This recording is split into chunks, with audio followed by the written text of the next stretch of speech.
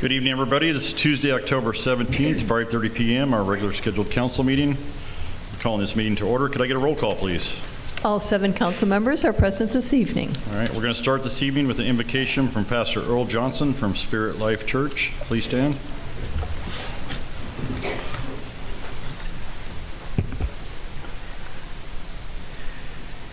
Lord, I just want to thank you for the time and the energy and the commitment each one of these council members, each one of these people have made, Father.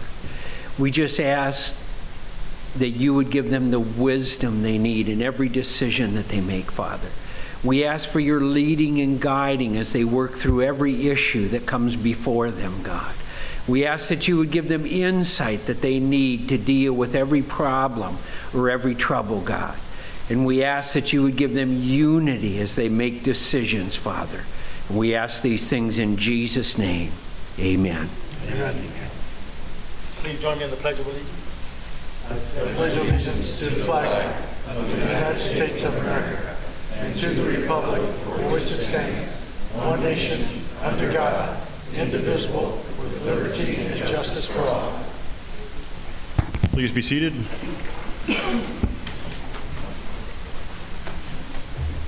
All right, we have a proclamation today. Lori, can you come meet me down there?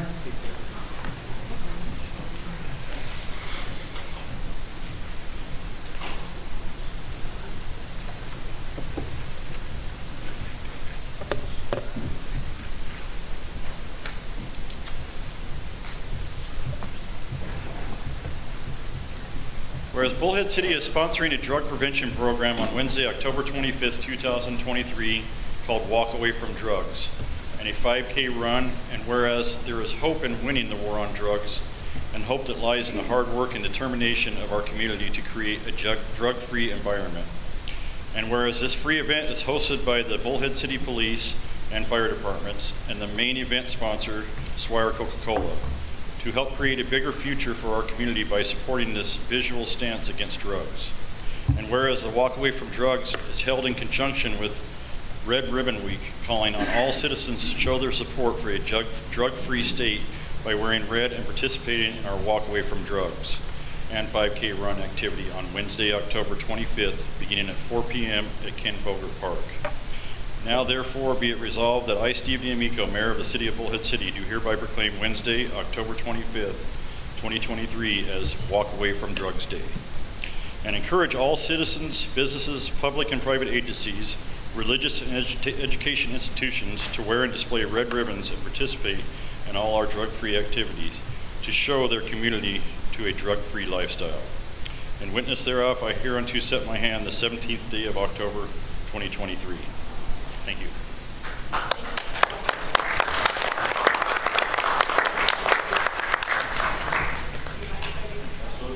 He's like, of course, Lori. Thank you, guys. And I really hope that you'll come on out. It is a fun event in the park right over here by the splash pad and the city pool. We gather at 4 o'clock. We have some booths out there. Swire Coca-Cola is bringing down their beanbag toss. Bullhead City Police will have a game with some prizes for the kids to play.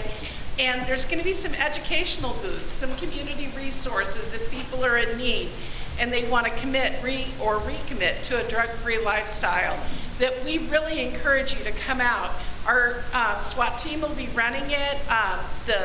The high school track team usually runs it with us, and we have a lot of different schools that Beans, this is right during Red Ribbon Week, and I can't say that very fast, but they come on out and they use this as a great tool for their children to gather and make banners from the Boys and Girls Club and things, and show that they want to live a drug-free lifestyle. So hopefully our Bullhead City Fire Department, thank you Chief Moore, will be there partnering with us again, leading the walk, and hopefully our council and our mayor and council will come on out, and hopefully Mayor will be saying just a few words with our fire department and our chief of police just to kick it off, real short in the park.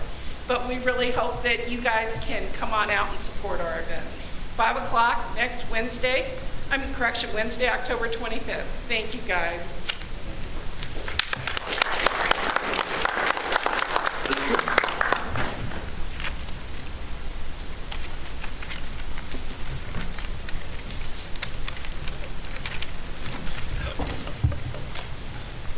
right, now our call to public. If you're speaking as an individual, you have 3 minutes. If you're speaking as a group, you have 5 minutes. You must have at least 4 people here with you, and let us know if you are a group ahead of time.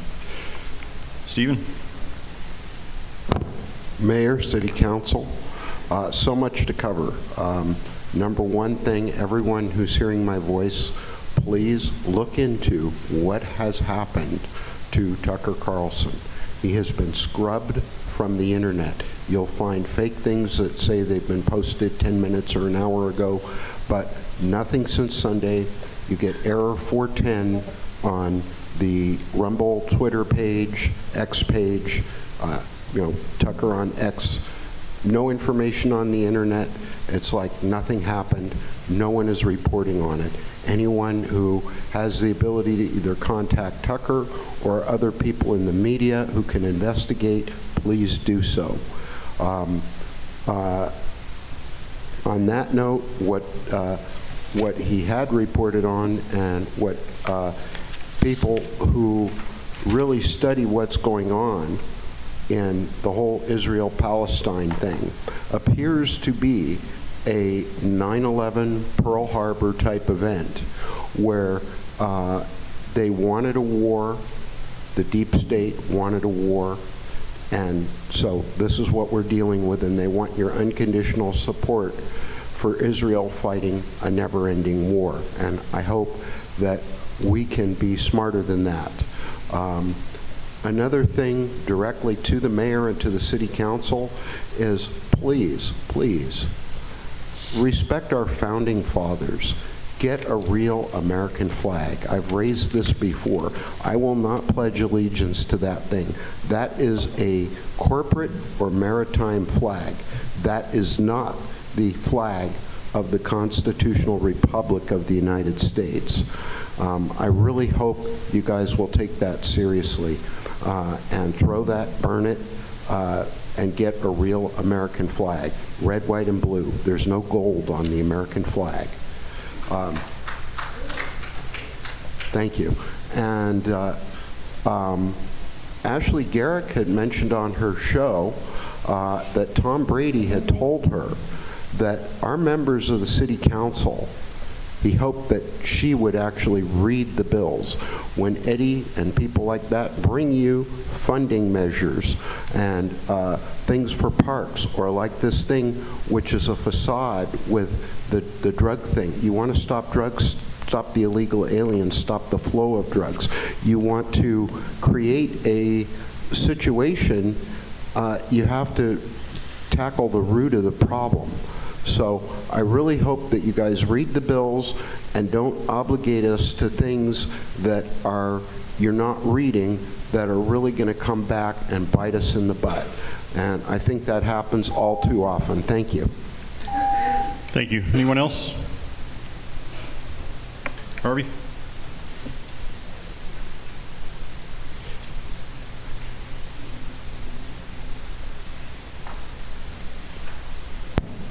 Good evening, everybody. My name is Harvey Pryor. Been living here since, 87. I do the Bullhead RC thing. Been having a lot of fun with that for the last couple of years. It's been a whole lot of fun. It's all growing here in town and everything. You just had your big event. That went very well, I heard. Congratulations to all the cool winners. BK, what was it, Alan, and Tito. Yeah, very cool, very cool. I got something that's just in the back of my mind. I just got to get it out, man. A few months ago, Dave Heath came to me. You know, we met up at Community Park and had a conversation about what Bullhead RC might be doing for the summer or for the winter once it cools off. But during that, he made mention, because we all know I got in trouble at Rotary Park. I got put on probation. I got kicked out of there. I paid my fines. I did my time. Still working on the rest of it. But hey, you got to own up to your responsibilities, and I do that.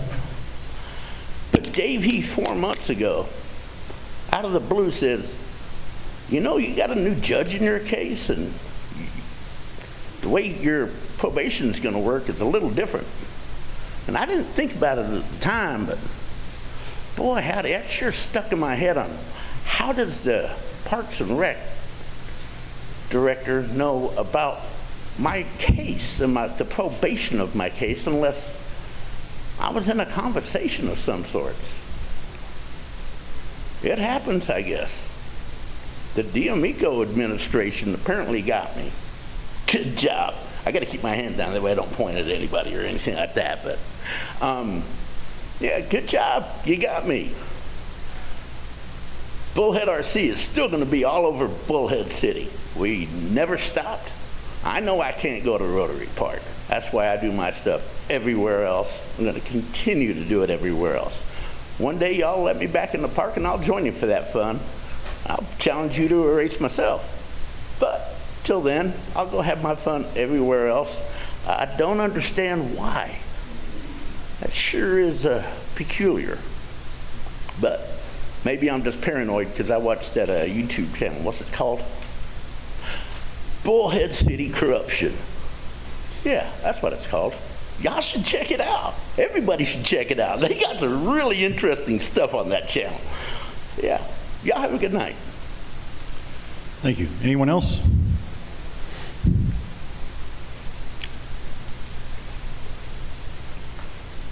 Mayor, council people, my name is Jeff Kraus. I was here a month ago. I was here about the lot next to the Canyon Trails Clubhouse and the runaround that I've been getting from the building department and the code enforcement officers. And Mr. Cotter said that he would take care of it. Well, it's been a month, nothing's happened, so I'm asking you, what do we have to do to get it cleaned up? Because the building department doesn't want to do it, the code enforcement doesn't want to do it, Mr. Cotter isn't able to do it, apparently. I don't know if he's talked to anybody or not at Brookfield. Doesn't matter, they would lie to him anyways. It has not been done, it's now been 3 months. Where do I go for help for this? If the city's not going to help me, do I have to go to the county? Is that who I have to go to next? Because it has to get cleaned up. You've got dangerous items stuck in the dirt that people walk over every day. And you've got stuff rotting in the field.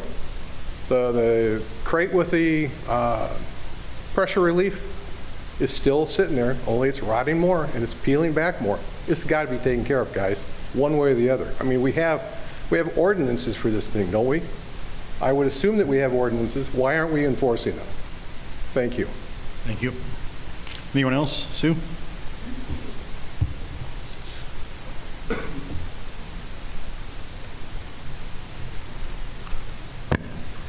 Good evening, Mayor D'Amico, council members, and city officials. My name is Sue DeMarco. I am one of the 2 founders of Saint, and I'm proud of it. The other being Gene Brooks.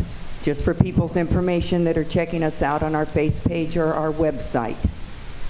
So, tonight I wanted to bring up the subject of our latest rescue, and her name is Zelda. I don't like the name, even though it's, I guess, close to Halloween, and that's a witch's name. Do have my ears on, and that is because of our fundraiser. But I want to tell you about Zelda. We pulled her out of our shelter here. She's about 8 years old. She was not a adoptable dog, is why Saint was contacted. And she supposedly had been hit by a car, maybe a broken jaw. I never did hear the outcome on that, but she's in a foster. We put her in a foster, and she's getting medical attention. So there's another situation.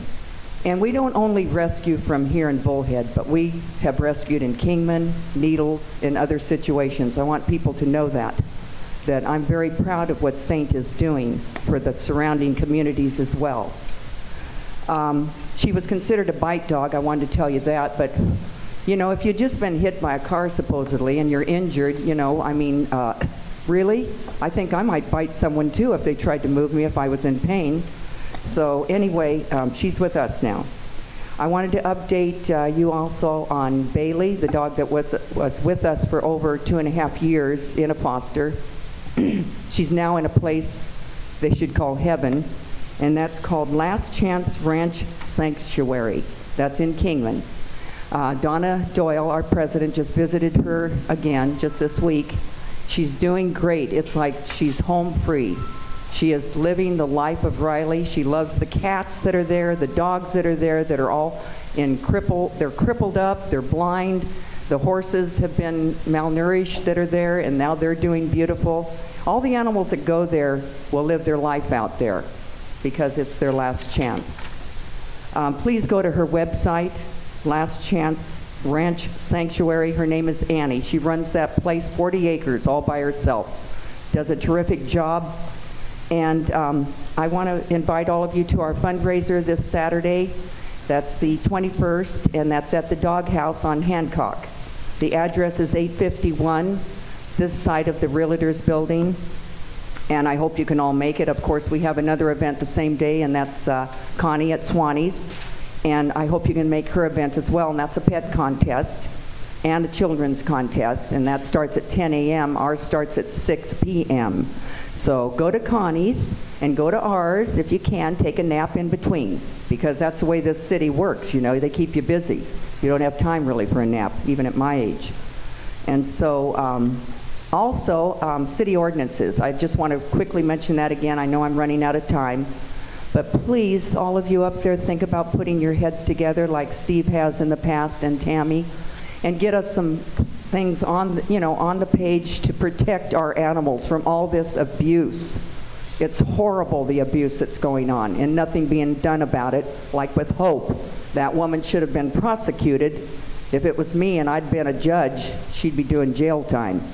And so Hope is in a good home as well, that was tied up in that trailer that she lived in for years in her own feces. Oh, and also there's a calendar that's going to be coming out for the fire department, and I'm proud to say Hope will be on it. Our dog Kane, that was the dam dog that came out of the dam, that dog will be on that calendar as well. And I saw one of the firemen's, and he is, cute. Yeah, I think you have to be good looking to be a fireman. Anyway, thank you, fire department, for that. And that calendar probably won't come out till 2024, I think. So we're looking forward to seeing that and seeing some of our dogs on that calendar. Thank you very much, and please go to our page, www.bhcsaint.org, and donate, even if it's just $1. Thank you. Thank you. Anyone else? Sean?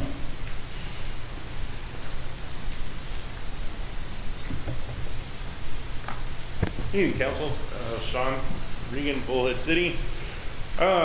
Tonight I just want to inform you of a little bit of a fundraiser we're doing for Arizona Veteran Canine, and on November 11th, all day, Black Bear Diner will be hosting a fundraiser for us.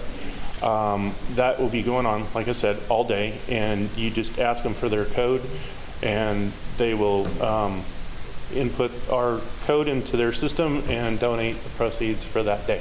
It's the whole day. So breakfast, lunch, and dinner, I expect all you to be there for it. And we just wanted to advise you of that. Going off of what Sue mentioned, I have a current dog that's a Belgian Malinois that I rescued in Phoenix. He too was one of those dogs that was abused in his feces and was subject to euthanization. The dog is incredible. He does hand signals now. He is a little aggressive, which is why he can't be adopted out quite yet. We're still working with him. But this is a fact that has to come forward. People have got to stop abusing their dogs, taking dogs they can't take care of, because that puts a lot of pressure on organizations such as Sue's and myself. We're constantly asked for help. We're constantly asked, where can you take a dog, or whatever. The fact is if you can't take care of the dog or you don't know how, reach out to us. We'll help you. But please take care of the dogs and the animals that you put in your care. It's ridiculous. And I honestly believe there should be some felony convictions going on for this abuse, because it shouldn't continue. If you get caught abusing a dog or leaving it malnourished or tied up, you should do serious jail time for it, because that's just as bad as abusing a child, in my opinion. That being said, I got a minute left. So I want to thank everyone that does come out and support us. One thing I did forget to mention was Dot Foods, that they supported us last time. I didn't give them an honorable mention, and I forgot to do so. And I wanted to mention them right off the top. So that being said, thank you. Please remember, when you consider adopting, please consider the fact that it's a lifetime commitment. Thank you all. Thank you. Anyone else? Julie?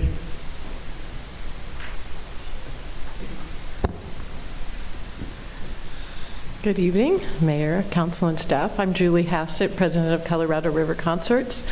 I'm here to let you know that it's 30 days until we begin our concert season with 4 wonderful programs. All shows are held at the Mojave High School Auditorium at 7 p.m.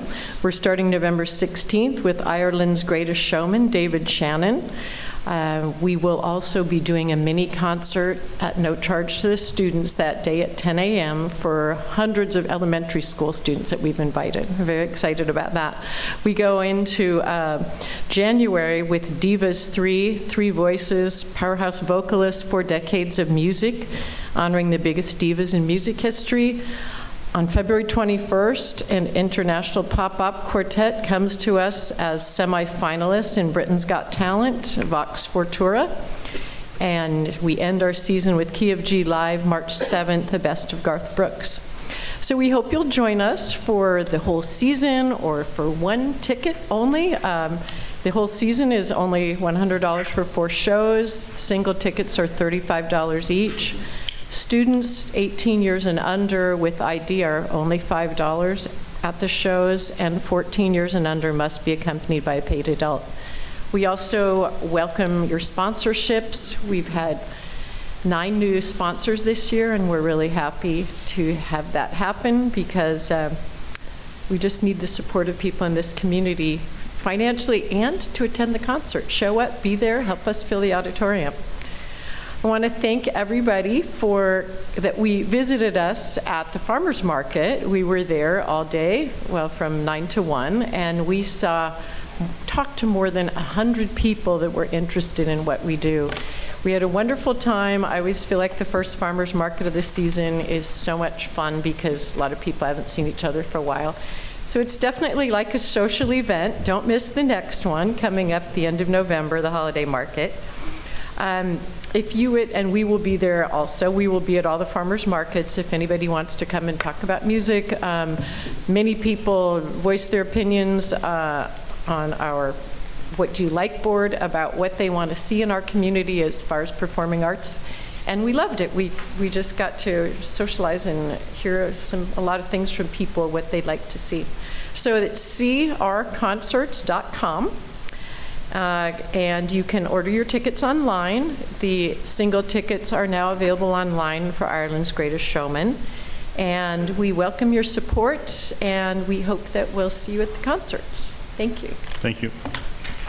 Anyone else? Nick?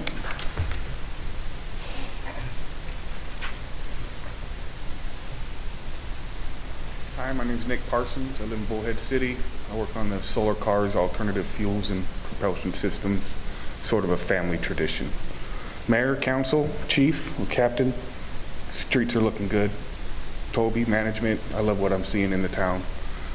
Hear about the, first before I get started about the race on train, there were a couple years ago, about 6 years ago, we were talking about how we were going to take over the water company. About 50-50 split in the whole town of whether we could do it or not. You guys are doing it. Whether it's good or bad, it's still being done, and it's not bad. It's not really. A little bit of more communication amongst people, it would be better. But get back to the train race, what I'm here for tonight, the race. And that sets us up for, we handle one utility, you could handle a power utility, a solar battery storage utility company. That needs to come our way. But with the race at the train, to a great venue, a couple hundred people.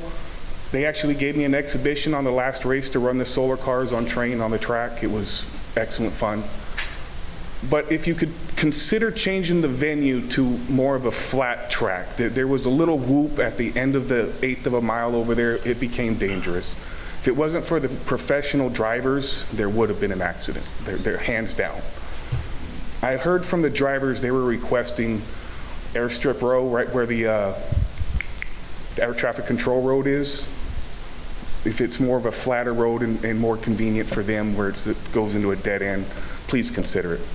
Now, train, when we was running the solar cars and the golf carts, 50, 60 mile an hour track, that's a perfect track for it. And I love the center of the city. When you look at the backdrop in the city hall right there, and they were running it and smokes, it was a great sight. Consider that, please. I'm not going to waste so much time, guys. Thank you so much. You have a wonderful night. Anyone else? Pam?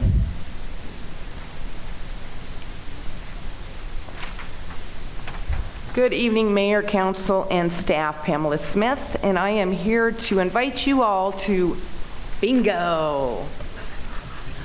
Bingo and Burgers is next Tuesday, the 24th at Chaparral. If you purchase your tickets before the 20th, it is $20. That includes your burger. If you wait and do it at the door, it'll be $25. And I think that's all I got on that. So come down. Oh, Eva's got tickets tonight if anybody wants to purchase them tonight. Otherwise, contact me and we'll get it handled. November 1st is the Colorado River Republican Women's regular meeting, and Kimberly Yee, the state treasurer, will be our speaker. So hopefully we will see you there. It is also at Chaparral, and it is $15 if you would like lunch. If you don't want lunch, you don't have to have it. And hopefully we'll see you there. Thank you. Thank you. Anyone else? Jim?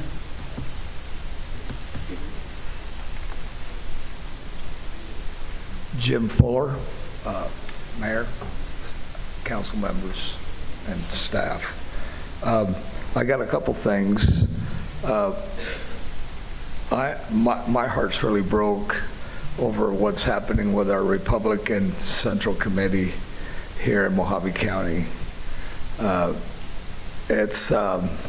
We're very divided. It's been a good 3 months of an internal war going on. I've been on both sides. Now I'm in the middle. I'm getting it from both sides. And I'm not here crying. I just, as a Christian guy, just pray that we can have dialogue and come together and get this thing fixed. Most of us here in Mojave County are Republican. We're a conservative county. And so it really hurts to see all the fighting going on. And whether we're all voters and citizens of our county, Bullhead City mainly. I've been up here. I think I called it, the mud is knee deep, you know, people slamming each other. Well, it's still going on. It's gotten physical a couple times. I shared it with law enforcement. It happened. We had a quarterly meeting at the college on September 30th, and a friend of mine there got physically manhandled by a couple guys. His shirt got ripped, but he doesn't want to press charges or make a complaint about it, but we don't have to worry about the next meeting. I heard the next meeting's going to happen in Lake Havasu, thank God. But this physical stuff needs to stop. It just can't keep going, and so I just want to share that. Just pray for us. A lot of us in the group are Christian people, but we seem to forget those things and just kind of hang on to old stuff and just continue to fester. So anyway, I just want to share that for our community. And also, I'm kind of with Steve with the Israel thing. The Mossad is the greatest intelligence probably in the world, and they were 20 hours before they acted. What the hell's with that? So I love Israel, but I think there's more to that. I think they want to make war. The bankers need more money, so pray for Israel and the people that run it. Thank you very much. Thank you. Scotty.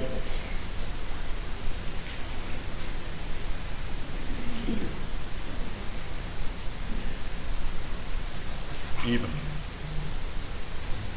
Scotty.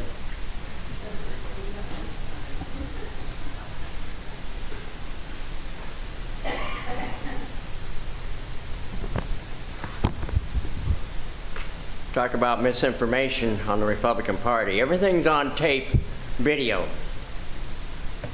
including that situation down there at the college. Can you state your name for the record, please? Geez, oh Pete, Steve D'Amico. Yeah, your wife's on tape too. Can you state your name for the record, please? Scotty from Bullhead. Thank you. You socialists. Anyway, ask Pastor Roy. He's New Life Church. He was up there yesterday at the county meeting. And you should listen to him talk about you and Jeannie Kinch needs to resign. That will fix it. So you ask Pastor Roy what he thinks about that. He's on tape too. So enough of that said. I wasn't going to bring that up yesterday, but this misinformation about this stuff, it's all on tape. So if you want to see it, we'll get it. Toby, I'm asking you to poll number 2. This fiasco, you've got that speed bump over there, or wrecks over there, barricade to run over. Why can't we bore underneath the street? You're eventually going to have to get water over to that place. It's 300 acres. Why? I can't believe that is like that. Now, this here is from me. The civil grand jury, I'm going after the city council from Lake Havasu. I was just down there last Tuesday. I'm getting a lot of support on this, and I'm going to get this grand jury going. The civil grand jury, which is a different animal from a regular grand jury that does indict. The civil grand jury does not indict people. Let me tell you what they do here. To investigate and review citizens' complaints concerning their operations of the city and county government, as well as other tax-supported and nonprofit agencies like 501c, which Toby has stopped me from investigating one of them. I have it here. If I go any farther, I'm going to jail. So,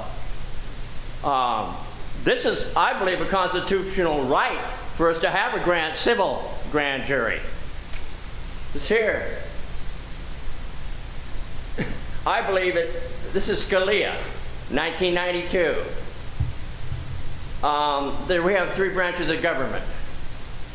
Well, I'm not sure we have the executive branch anymore. And we certainly don't have a legislative branch right now, but the judicial. But I think the 4th branch of the United States here is the civil grand jury and the grand jury. These are run by judges. There's about 18, 19 people that get on here. From these people here, they volunteer. And so I'm going to get one. Thank you. Is there anyone else? Gary.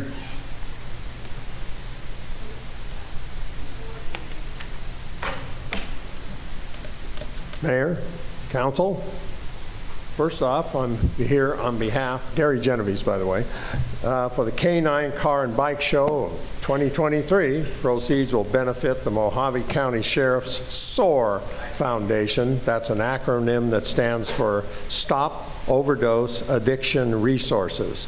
And our good friend John Sancelli, who runs the car show and is a stellar member of this SOAR organization, to help that. This will be on Sunday, November 5th, 9 to 3. Mojave Marketplace gets filled with hot rods and custom cars. I've had mine down there a couple of times too. Also, Black Mountain canines will be available, and this part of this is for Saint also. So there'll be a live auction, DJ, canine demonstrations, etc. So the canine demonstrations are really fun to watch. Those dogs really put on a show. So put this on your calendar for Sunday, November 5th, 9 to 3, Mojave Marketplace, 5480 Highway 95 down in Fort Mojave. And now, ladies and gentlemen, it's fall. And with fall comes cooler temperatures. Cooler temperatures mean better appetites. And what better way to sate your appetite than with a honey-baked ham? We are coming to you again from the fundraiser for the Colorado Historical Society and Museum. So we will be entertaining orders for the hams all the way up until Thanksgiving, and then we'll also be redoing this again for Christmas. I get to go up there and help the ladies pack the hams in the truck. Pickup times will be 6:30 to 8, and Susanna is the ramrod of this organization, where according to the honey baked ham orders. So she can be reached at 928-234-4807. Once again, this is a fundraiser for the Colorado River Historical Society and Museum. That's a mouthful. And they do a lot of good stuff. So in subsequent city council meetings, I shall present you with a little more details about the organization itself and some pickup times and dates. Thank you very much. Thank you. Is there anyone else?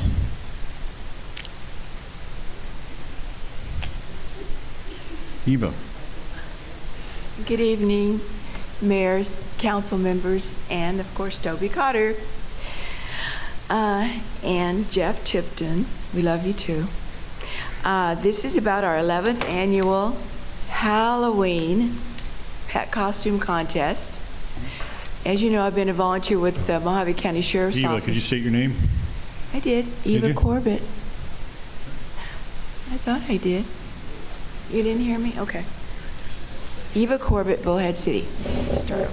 11th annual Halloween pet costume contest is Saturday, October the 28th, and I'm hoping that all of you can come.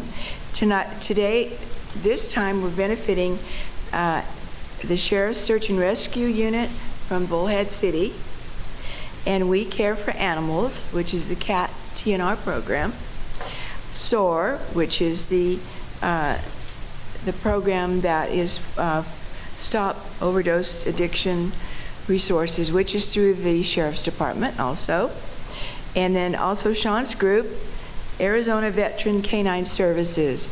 We're trying to help all these groups raise money for their efforts. And the prizes for the costume are $100 for first prize, $50 for second, and $25 for third, and those are cash prizes. Our MC will be our mayor, Stephen D'Amico. Thank you, Steve. And our music will be by Linda Saldano. Am I saying it right? Yeah. She's our DJ. And we have lots of surprises as well. I understand we're going to have a wolf guy show up. I'm all in for that. So please help us. Okay, another one. Got 1 minute. We did the burgers already. By the way, the burgers on Tuesday is at 5 p.m. She forgot to mention that. I also want to promote my church. St. Margaret Mary's Catholic Church is having a pro-life baby bunco. Now what it is we are doing a baby shower type of thing for babies that aren't born yet. It's called pro-life. And what we do is we bring diapers and other infant things to play bunco, and the prizes are donated at the church. It will be in the parish hall. It's November the 9th, 2023, Thursday, November the 9th. And I hope you will come, because last year we had a very slight turnout, and it's, even if you're not a Catholic, you're invited to help with the pro-life program. So we hope that you will show up and bring a friend with you. And that's all I have for tonight, I think. Let me look. 11 o'clock at the church. Thank you. Thank you. Is there anyone else? All right, we're going to close the call to the public. Agenda modifications. Any items to be withdrawn from, moved to the appropriate place on the agenda? If not, I'll take a waiver motion. Mr. Mayor, I move to waive the reading in full of all ordinances and resolutions presented for adoption at this meeting. Second. Cast your votes. 7 in favor of the motion. Motion carries. Manager's report. Good evening, Mayor D'Amico, council members. This evening, a couple quick items for all of you in the public. The first, this afternoon, the council and staff had an opportunity to go tour the new bridge site. We spent a few months since we've been there, and Mackenzie might have some pictures and videos to show. That's from our tour at 3 o'clock this afternoon. So we were able to see the bridge and the deck in its current construction form. There's still a few months left. The approaches are still yet to be constructed.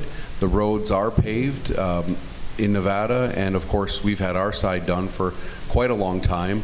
So we believe that there's about 80 days left of construction till substantial completion, probably early spring, February, March, April. There's a few factors that play into that. We will have a new bridge open connecting Bullhead City to Laughlin and Clark County, Nevada. So there's some recent drone footage that Mr. Bilbray also had put out. You can see some of that on the screen right now.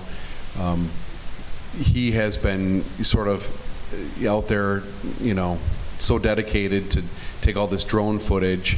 You can look up Bob Bilbray on YouTube. You'll see a lot of his drone footage. You'll be able to see really from the start of the project to now how much has been done. So a lot of commitment from Bullhead City and Clark County to get this bridge constructed. The contractors are doing a great job. You can see there where the walking multi-use path is, sort of on the right side of your screen, and then the actual travel lanes will be there. We do have 4 lanes on the parkway when you come into Bullhead City. We do anticipate development pretty quickly on the Bullhead City side. The Laughlin side does not have full utilities yet, so development will be a little bit slower on the Laughlin side, but nevertheless, it does open up our 2 communities. We are going to have a new bridge. It wasn't that long ago. A lot of people said it was a dream, it'll never happen, forget about it. Well, you could see we're going to have a bridge here in a few months, so prepare for that. Thank you. There'll be 2 travel lanes on the bridge in either direction, and then 2 lanes in Nevada as well. It'll open up to 4 lanes on the parkway in Bullhead City. Also, another construction projects I wanted to just again briefly talk to the community about. Highway 68 is under construction right now. Anybody who's traveling on 68, just be aware during the day there is construction. There's milling and repaving. You can see in the city limits right now on Highway 68 that it is already repaved. The contractor is doing very well on Highway 68. Angie just briefed me before the meeting on Highway 95. It looks like here at the end of the month, first part of November, Highway 95 project will start. So it's starting down closer to Needles, working its way up to Bullhead City.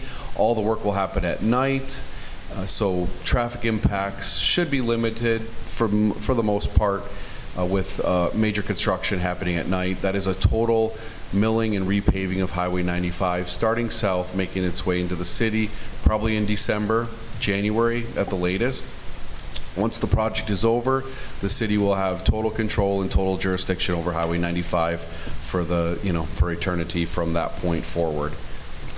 Also, just finally on the special events side, I think Mackenzie has updated us that we're getting ready for the big fall season of special events, sports happening frequently within our parks at the Field House.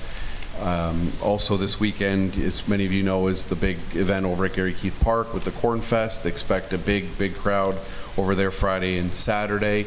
And then also for the community, if you're interested in participating in the Veterans Day Parade, still have a chance for businesses and groups to get their floats together until about the end of October. Contact the City Rec Department. So that's actually on Veterans Day, the 11th of November. And then just a few short weeks later is the Christmas Holiday Boombox Parade. That happens the first Friday in December. And then also a major event taking place on December 16th. That's the city's Christmas festival out at the Field House. It'll be bigger and better than you've ever seen before. We're anticipating 15 to 20,000 people at that event on December 16th. So a lot of activities. You heard a whole bunch of them at Call to the Public. I think whoever said, maybe Sue said, just hang around, there's always something to do. There are literally dozens of events every weekend in our community. And so if you're looking for something to do, hop on social media, read the newspaper. You'll find plenty of things that are happening in Bullhead City. That concludes my report. Thank you. All right, Mayor and Council members report on current events. Anyone have anything? Anybody? Yes, Mr. Mayor. Like Toby mentioned already about the Corn Fest, it is this Friday and Saturday, the 20th and 21st. It is free to attend. They'll have a haunted house, so it's already in a few days. Have fun. All right, no one else. I got a couple things. This Saturday from 1 to 3 p.m. At the American Legion, the Sons of American Legion presents Pie in the Face fundraiser. They'll have potluck, 50-50 tickets, basket raffles, entertainment, and of course, pie in people's faces. I'm volunteering to be one of the guys. So Scotty, come on out. I'm sure you got $5. Oh, you don't want to throw a pie in my face? I thought you'd love that. Okay. But anyway, we'll have some people, and if you'd like to throw a pie in the mayor's face, it's for charity. I'm offering myself up. Then next thing we have November 9th at 9 a.m. we have bowling with the mayor. It's Wii Bowling at the Senior Center. It's a competition. We actually have people coming from Laughlin, even Las Vegas, and from here to bowl against the mayor. We're going to have a certificate for whoever knocks the mayor out, which will probably be the first group that bowls against me because they're pretty good and I'm not. And then we have a trophy for the winner of the whole event. So that'll be a good event. It's going to be at the Senior Center on November 9th at 9 a.m. And that's all I have. So we'll move on from there. Consent agenda. Any items to be withdrawn from the consent agenda? I'll take a motion. Mr. Mayor, I move that we approve the consent agenda as presented. Second. Cast your votes. 7 in favor of the motion. Motion carries. Item number 4. Discussion and possible action to appoint 2 citizens to serve on the Municipal Property Corporation to fill 1 3-year term and 1 partial term. Mayor D'Amico, council members, in your packet, the only item of interest here is 1 individual needs to be appointed to the 3-year term and 1 for the partial term. You have 2 people, so you just have to decide which one is filling which position. All right, either one of them here? No. All right, I'll entertain a motion. Mr. Mayor, I'll make a motion to appoint Mel for the 1 3-year term. Mel Stein, sorry. Second. What about Paul Bull? We have 2 of them. Isn't he the partial? Am I supposed to do 2? You could do these at the same time, yes. Okay. I move to appoint Paul Bowl and Mel Stein to item 4. Second. Second motion. Cast your votes. 7 in favor of the motion. Motion carries.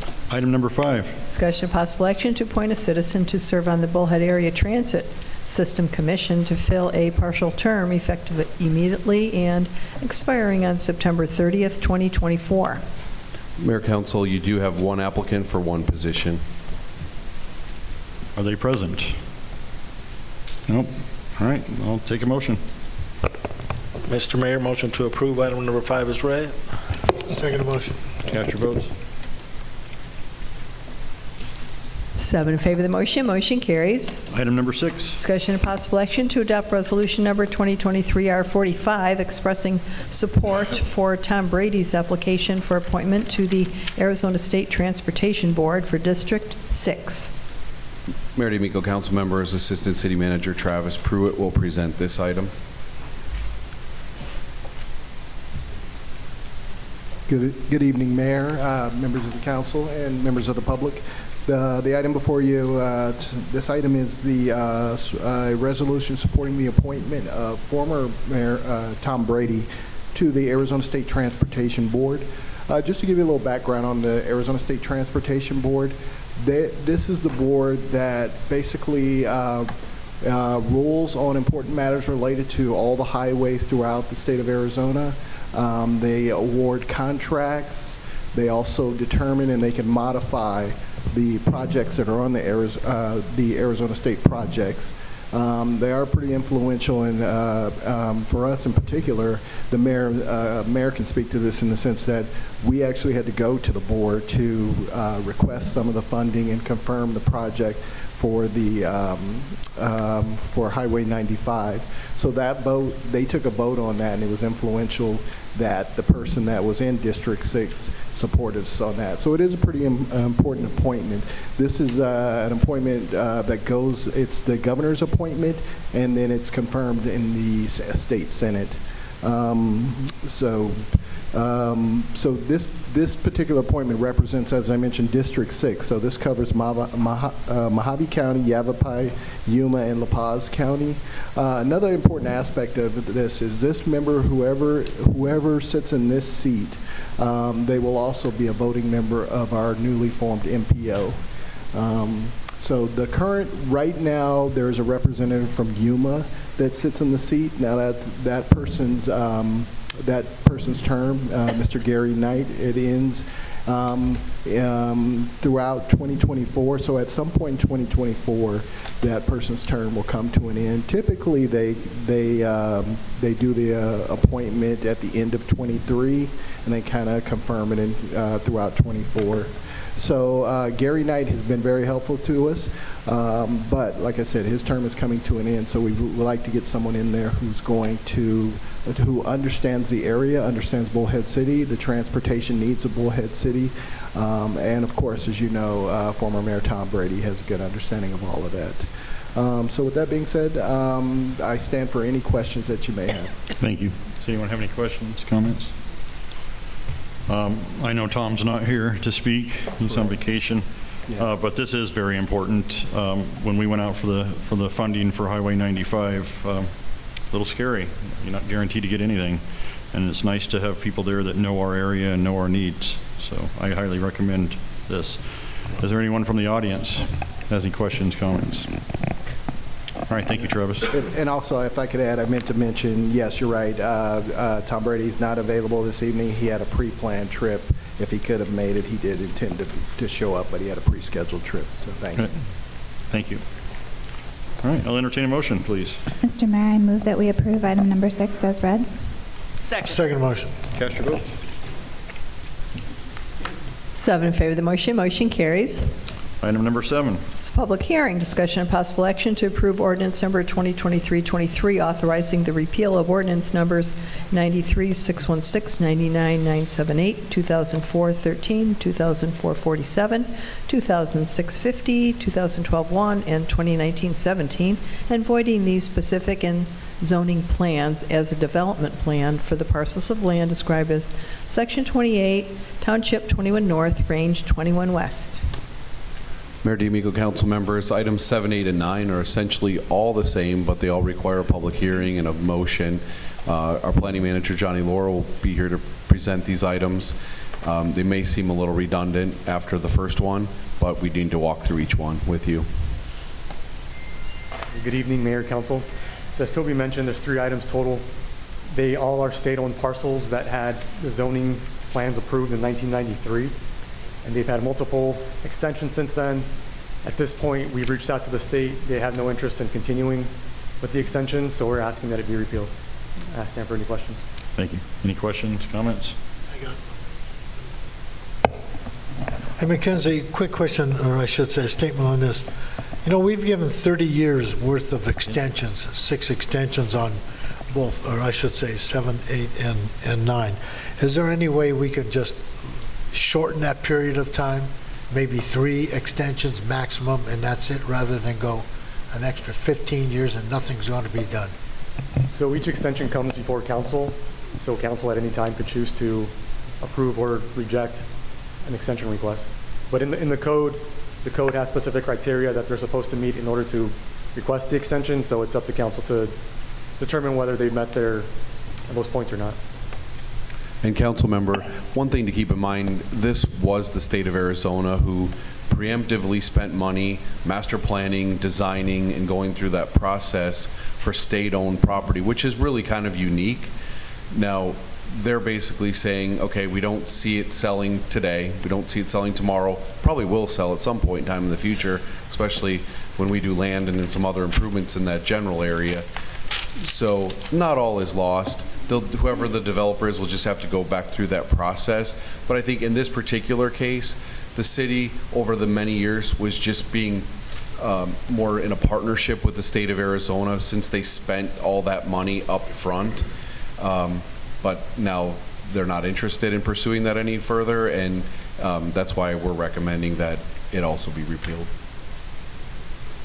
Anyone else? Anyone from the audience?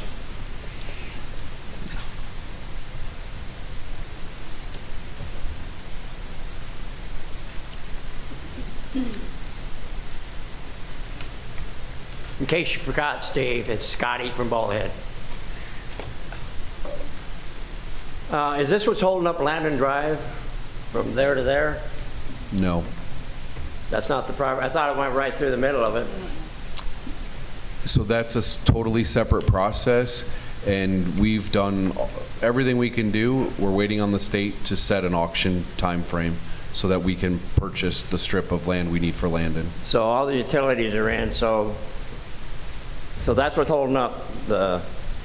These have nothing to do with that, though. These are totally separate parcels. Okay. I thought it went right through the middle of them because they got utilities and everything, and the map shows it going right on out to Highway 68, you know. Right. What we're trying to purchase from the state, we've already gone through that process. They need to send it to auction, and we're waiting on the state for that. So somebody's going to bid against us? Maybe. Anyone else from the audience? All right. I'll take a motion then. Mr. Mayor, motion to approve item number 7 is read. Second motion. Cast your votes. 7 in favor of the motion. Motion carries. Item number 8. Public hearing, discussion and possible action to approve ordinance number 2023-24, authorizing the repeal of ordinance numbers 93, 623, 99, 979, 2004-12, 2004-48, 2006-51, 2012-02, and 2019-18, and voiding the specific and zoning plans as a development plan for the parcels of land described as Section 30, Township 20 North, Range 21 West. As mentioned, Mayor D'Amico, council members, you are required by law to hold a public hearing. We're happy to answer any questions you might have. Thank you. It's the same thing, different lot. Any questions, comments? Anyone from the audience? I'll take a motion. Mr. Mayor, I move that we approve item number 8 as read. Second motion. 7 in favor of the motion. Motion carries. Item number 9. Public hearing, discussion and possible action to approve ordinance number 2023-25, authorizing the repeal of ordinance numbers 93, 623, 99, 980, 2004-11, 2004-49, 2006-52, 2012-3, and 2019-19, and voiding the specific and zoning plans as a development plan for the parcels of land described as Section 36, Township 20 North, Range 22 West. One last time, Mayor D'Amico, we're here to answer any questions. We are obligated to have a public hearing. Any questions, comments? Anyone from the audience? I'll entertain a motion, please. Mr. Mayor, motion to approve item number 9 is read. Second motion. Cast your votes. 7 in favor of the motion. Motion carries. Item number 10.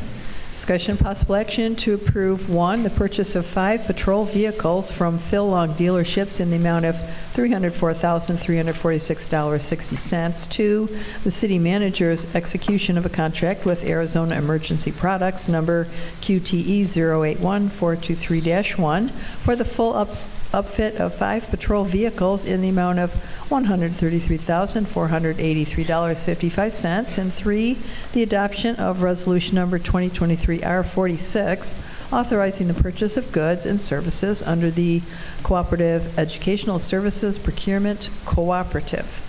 Mayor D'Amico, council members, as you know, each year we try to budget for at least 5 new patrol vehicles, and then those vehicles are sort of handed down through the department. So the newest ones catch the street, and then the older ones, ultimately get auctioned off as they go through that process.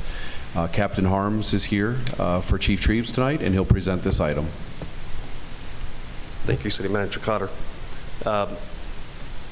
Mayor, Council, this request is to approve to purchase 5 Ford Utility SSV Expeditions, 4-wheel drive with the police vehicle package and all required equipment and services in the total amount of $437,830.15. The 5 vehicles are proposed to be purchased from Phil Long Dealership Incorporated. The dealership affords the city the cooperative selling prices it offers as a bidder under the Cooperative Educational Services of Albuquerque, New Mexico, for a total cost of $304,346.60. The cooperative provides public solicitation services for 81 school districts and other local governments in the state of New Mexico. The upfits consist of all the equipment necessary to add to a vehicle for law enforcement purposes. This equipment will be purchased and then installed by Arizona Emergency Products using the Yavapai Cooperative Arrangement for a total cost of $133,483.55. Funds in the amount of $437,830.15 have been budgeted for the fiscal year 2023-2024 budget to purchase and fully upfit the 5 vehicles with the complete police package. The City Council is now requested to approve the purchase and upfit for the 5 vehicles. I know in the past there's been questions about warranties. These 5 vehicles come with a 3-year, 36,000-mile bumper-to-bumper warranty. We were kind of surprised to learn just very recently that Ford is now offering extended warranties on police service vehicles, because the emergency vehicles usually they want to exclude that emergency driving and other rough situations. So we found out, staff and I found out that through Ford, they'll offer a premium care 125,000-mile warranty for 5 years with 0 deductible for an additional $4,800 a vehicle. We're working with City Manager Cotter on looking for funding for that, because we can add this anytime before the 3 or 36,000 miles. So it gives us a little bit of leeway before we have to add it. We have talked with Fleet, and they believe it's going to be a great option for us because of the repairs we've incurred. As expensive as a transmission would have paid for the service in one claim. So I stand for any questions. Thank you. Anyone have any questions? Captain, quick question for you. That would be, are these going to be 2023 models or 2024 models, since they're already out? They'll be 2024 models. Okay. Next question I have is, we send these vehicles off to going to auction. Is there any, do you have any idea as to how much, or anticipated how much money we would be getting from the auction on each vehicle? Council member, recently on the older models that we're sending to auction, sometimes they're as little as a few $1,000s. Typically the cars that are making it to auction just are at absolute end of life. One other question then, if they don't go to auction, would you be able to sell these outright to individuals looking for another vehicle, or are there other restrictions that would prevent that? Yes, so council member, our process is simply all of our excess disposable property, anything that's surplus, all gets auctioned off. So anybody is able, through publicsurplus.com, to bid on any vehicle we put on there. Well, good. Thank you very much. Anyone else have any? Rich? So I had a question about, and I clearly support what we want to do here. How did we decide on these particular vehicles? Was there is it commonality to other vehicles in the department? Is it based on operating expense, maintenance expense? Yeah, there's very few options when it comes to these type of vehicles. The captain can talk to you. It's very limited, and they're making so few of these vehicles now. You know, public safety vehicles, police squad cars, if you will, patrol vehicles, are hard to get in the first place. And so that's one of the questions that you didn't kind of ask, but I'll answer it anyway. Why can't we just go down to the dealership and buy these? They're not available. So these are specialty vehicles that are being made. They make so few of them, and so we're pretty much limited to a couple different brands. And, this past year, we kind of scrambled just to get our vehicles in. So the captain can kind of refine that comment a little bit. But there are only a couple different vehicles that we could even purchase for our patrol. Okay. Yeah, and last year we did go with the Chevy Tahoes.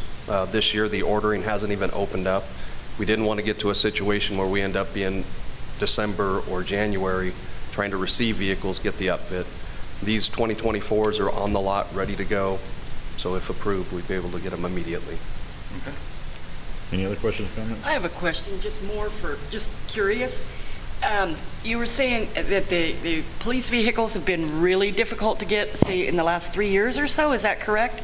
And is that due to the police defunding nationwide? Is that contributing to any of it, or no? I would say no. My opinion is the market has grown so much for the private industry. It just seems like they're pushing them more that way. They make more money on a private sale than they would do to the government. Thank you. Mr. Mayor, if I might, one of the things that happens with police special purpose vehicles is these dealerships have to order them 2 years ahead of time. So they have to guess how many they're going to be able to sell. And I know we have had a few years where they underguessed and we were unable to get police vehicles. So having these available at our beck and call right now just makes perfect sense to buy them now. I agree, and I think we're actually lucky they do have them right now. And unlike other cities, with the defunding of their police, we support our police here and want to make sure you have the tools to do your job. And we support you 100%. That being said, no one else has any questions or anyone from the public?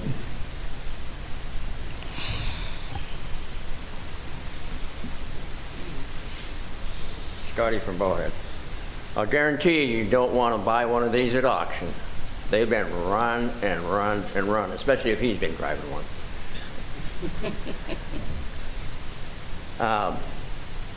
Ford, Chevy, they all stopped pretty much doing fleets. So you're lucky to get these.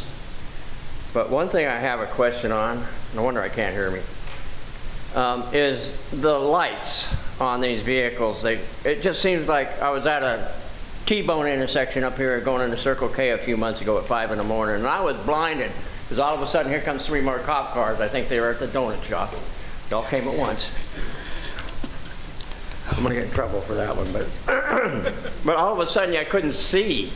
And Circle K is well lit, but I think there's too many lights on cop cars. And I think somebody's making a lot of money on having all these little doodads, lights, black and red and blues and whatever color. It looks like a Christmas tree. But I don't know why we need, I mean, we were just fine back in the 50s and 60s with a cherry top. You can see those at night, but I can see fire engines having all these little doodads. You ever watch the news in Phoenix and on the freeway accidents? It's lit up like, I just don't think we need to have all these lights on these things. Is that included in this $133,000? Or do you have a choice that you have to have all these lights that they say we need? We do build them for the need of the city. So we found that the lights help with the safety factor at night. And they are bright, unfortunately, at times, but they keep the officers safe.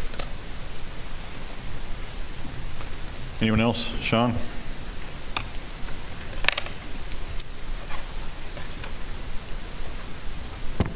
Sean Reed, Bullhead City. As a former traffic accident investigator for LA County, I know that the lights are definitely important.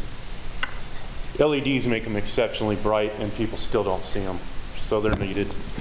I just have a question about the Tahoes. I thought we had ordered Tahoes earlier in the year. Did we not get those? Or, I don't know if you can answer that. We do have those, and they're in the stages to get them on the street, so we're hoping to get all of them at the same time. Okay.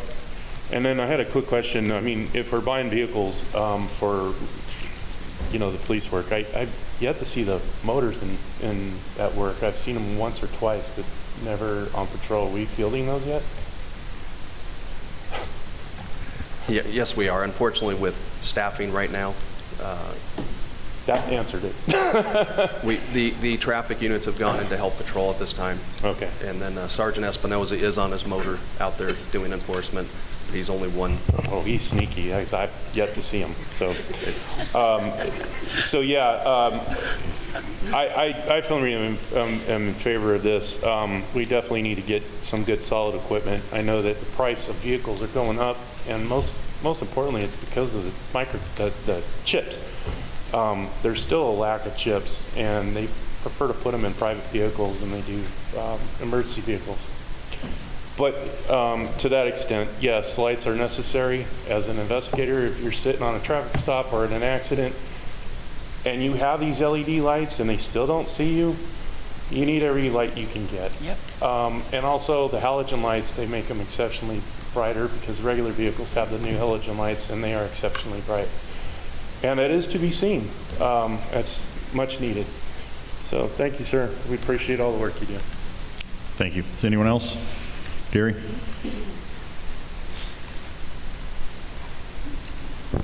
Gary Genovese, Bullhead. I guess we can go back to 1936 when they just had a spotlight that was red, but I don't think we're going that way. Also, as far as the warranty, if you do come up with these warranties extended, and also the 36-month one, are those repairs done locally, say at Anderson Ford, or do they have to be shipped back to this Long Enterprises, wherever they are? Thank you. Yeah, the warranty would be at any Ford dealership, so it would be Anderson here locally. Thank you. Anyone else? All right, I'll entertain a motion, please. Mr. Mayor, I move to approve item 10 as read. Second motion. Cast your vote.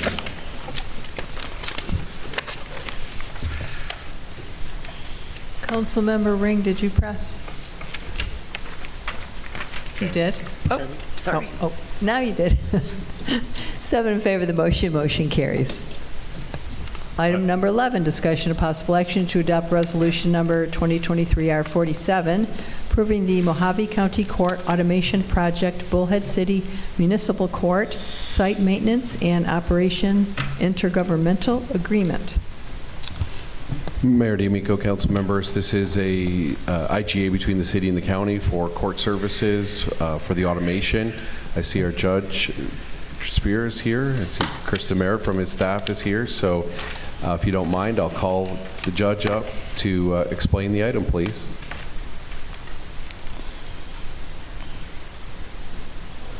Good evening, Mayor and Council. We're here today to request council approval of a continuing intergovernmental agreement between the Mojave Superior Court and the Bullhead City Municipal Court. It's in respect to what's referred to often as the Mojave County Court Automation Project. The history of this is that it actually started back in 1994. The Arizona Supreme Court issued a directive requiring local courts to have their own automated support systems for various business functions.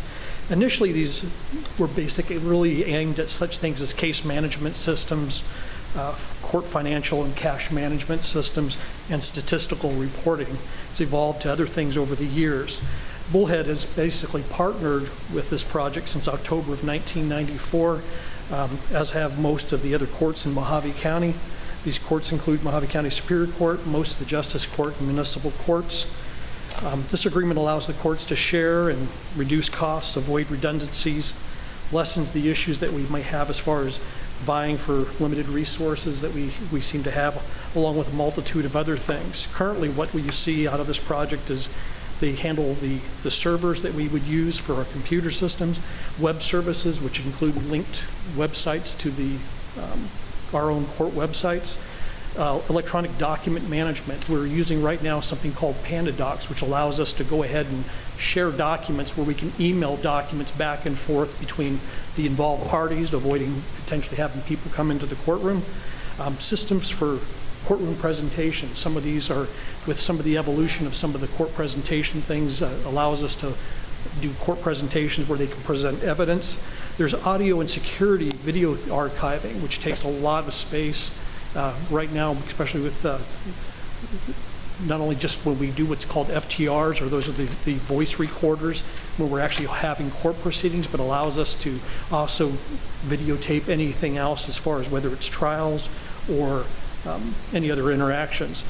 We're also currently switching to something that's called SharePoint. It's going to be basically the county's own cloud system. That avoids a lot of additional costs. They also give us cybersecurity issues or address those issues with training. They do intervention on a regular basis to avoid any kind of downtime.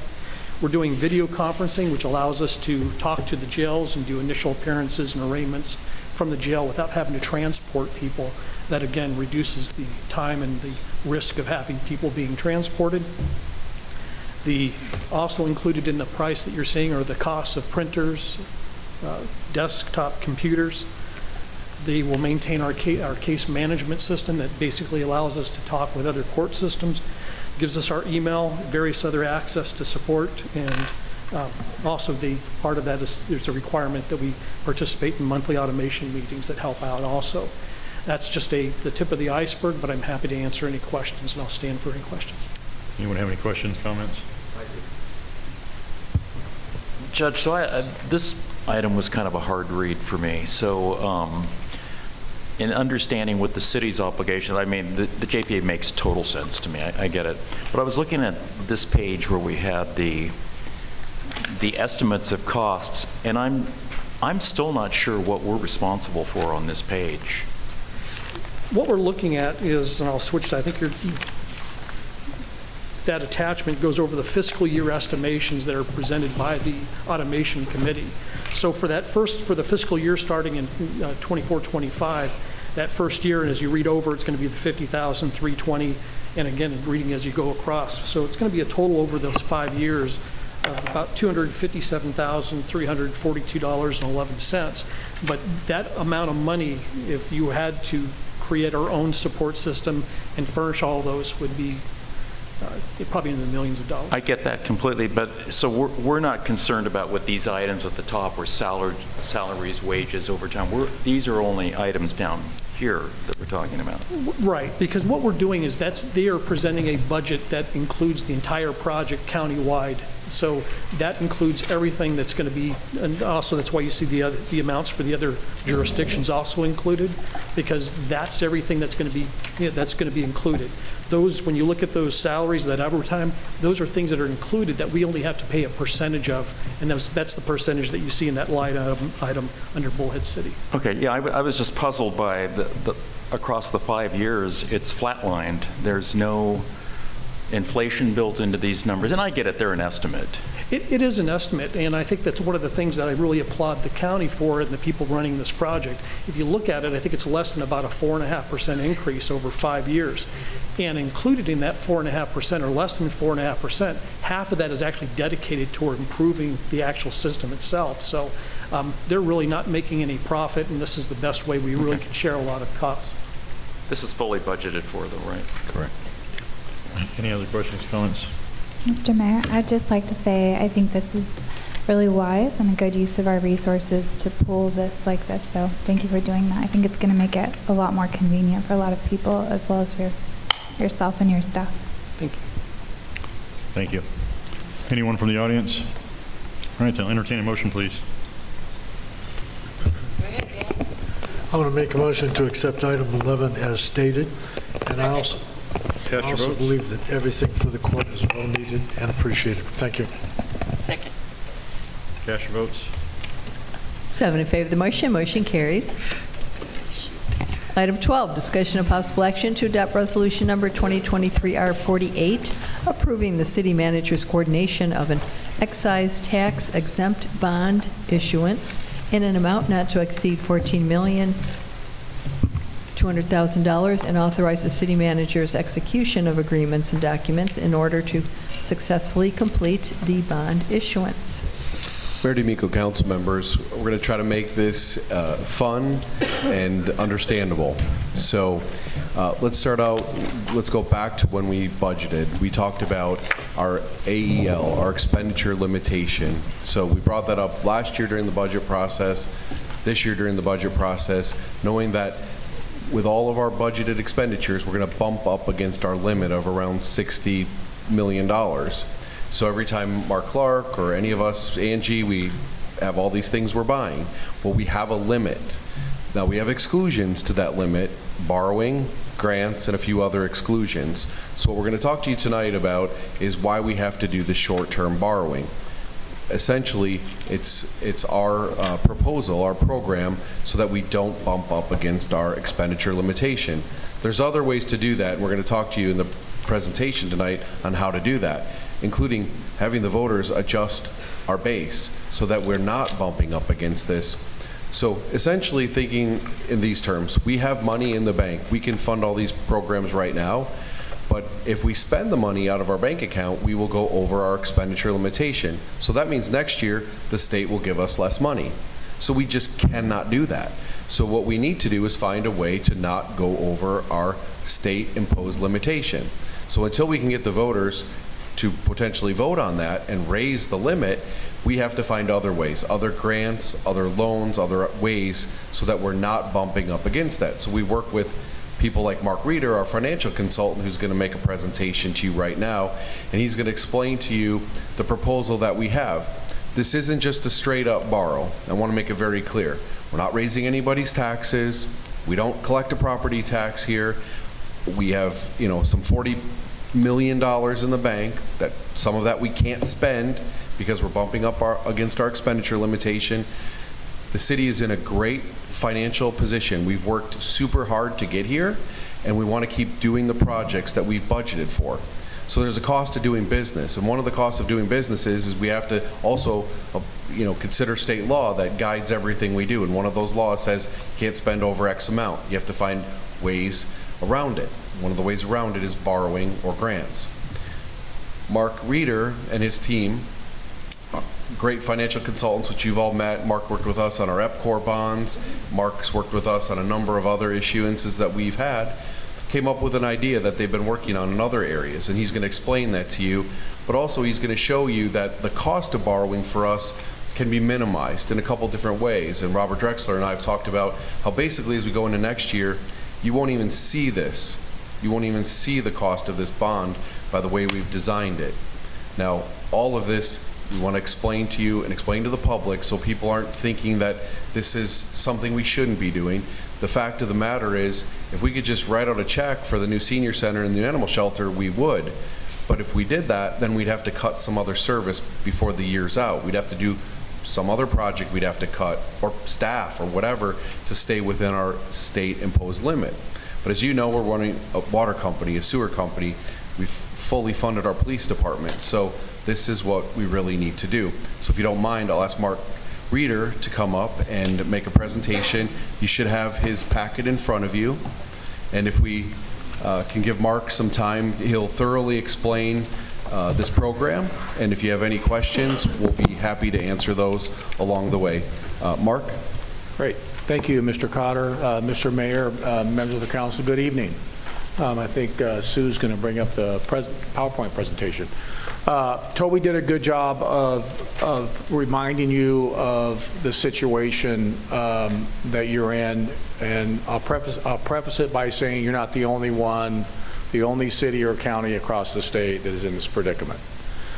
The reason why this happened was back in 1980 there was a constitutional amendment way back when, which set a base level budget for our cities, towns, and counties. There were unintended consequences of that constitutional amendment. The base was set very low, and then they would give you some credit for population growth and inflation.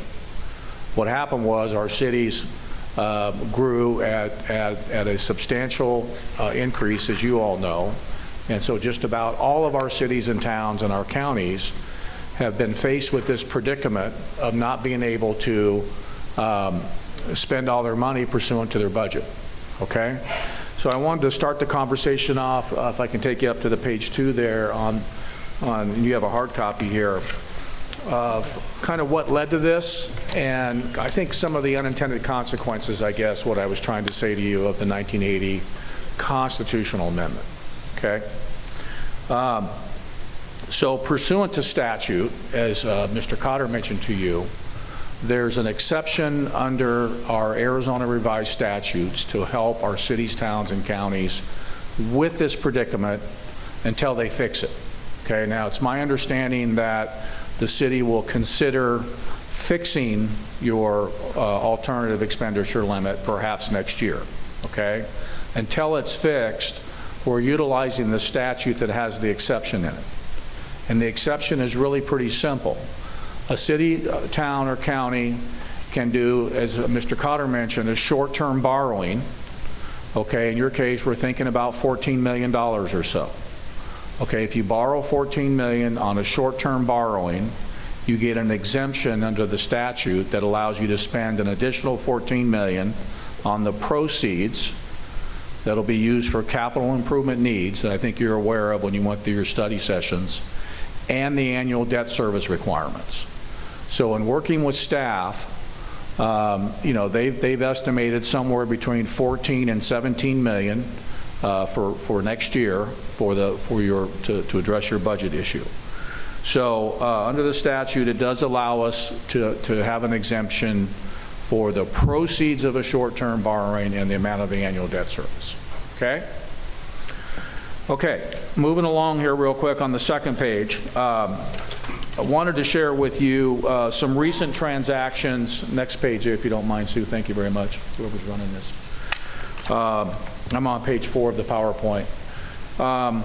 We wanted to share with council some other recent transactions that have been done in the state. My most recent engagement was with Coconino County. They were in the same predicament as Bullhead, except theirs was about $100 million exemption requirement.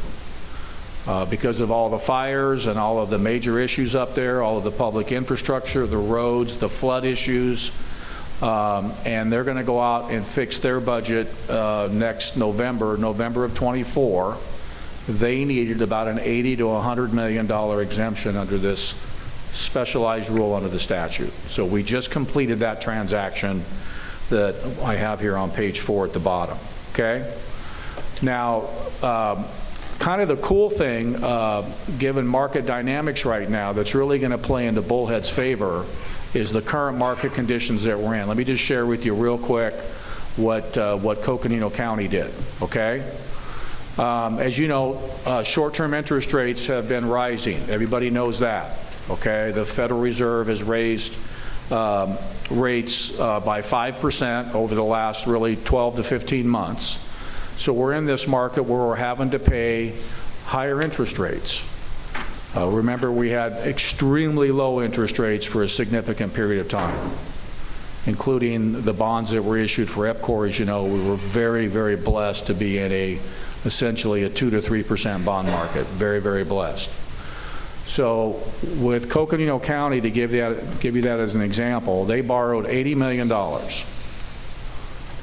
We got 4.5% tax-exempt money for them. So we bid it out and let financial institutions bid on the bonds. We got 4.5% to raise the $80 million they needed for their budget expenditure, okay? When we closed that transaction, we immediately put the $80 million in 5% U.S. government securities.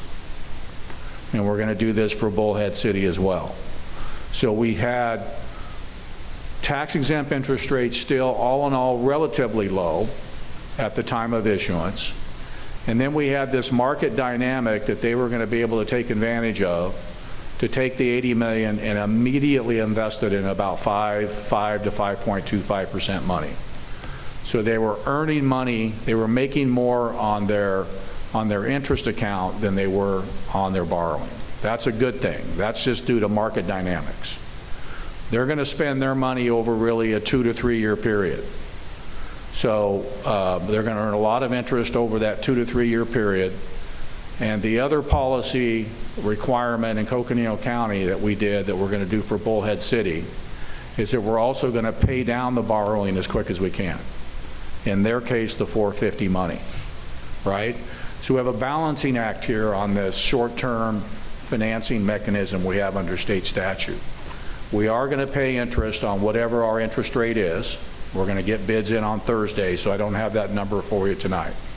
We're going to put your money to work. We're hoping to earn more than what you're borrowing at so that we can offset that interest cost.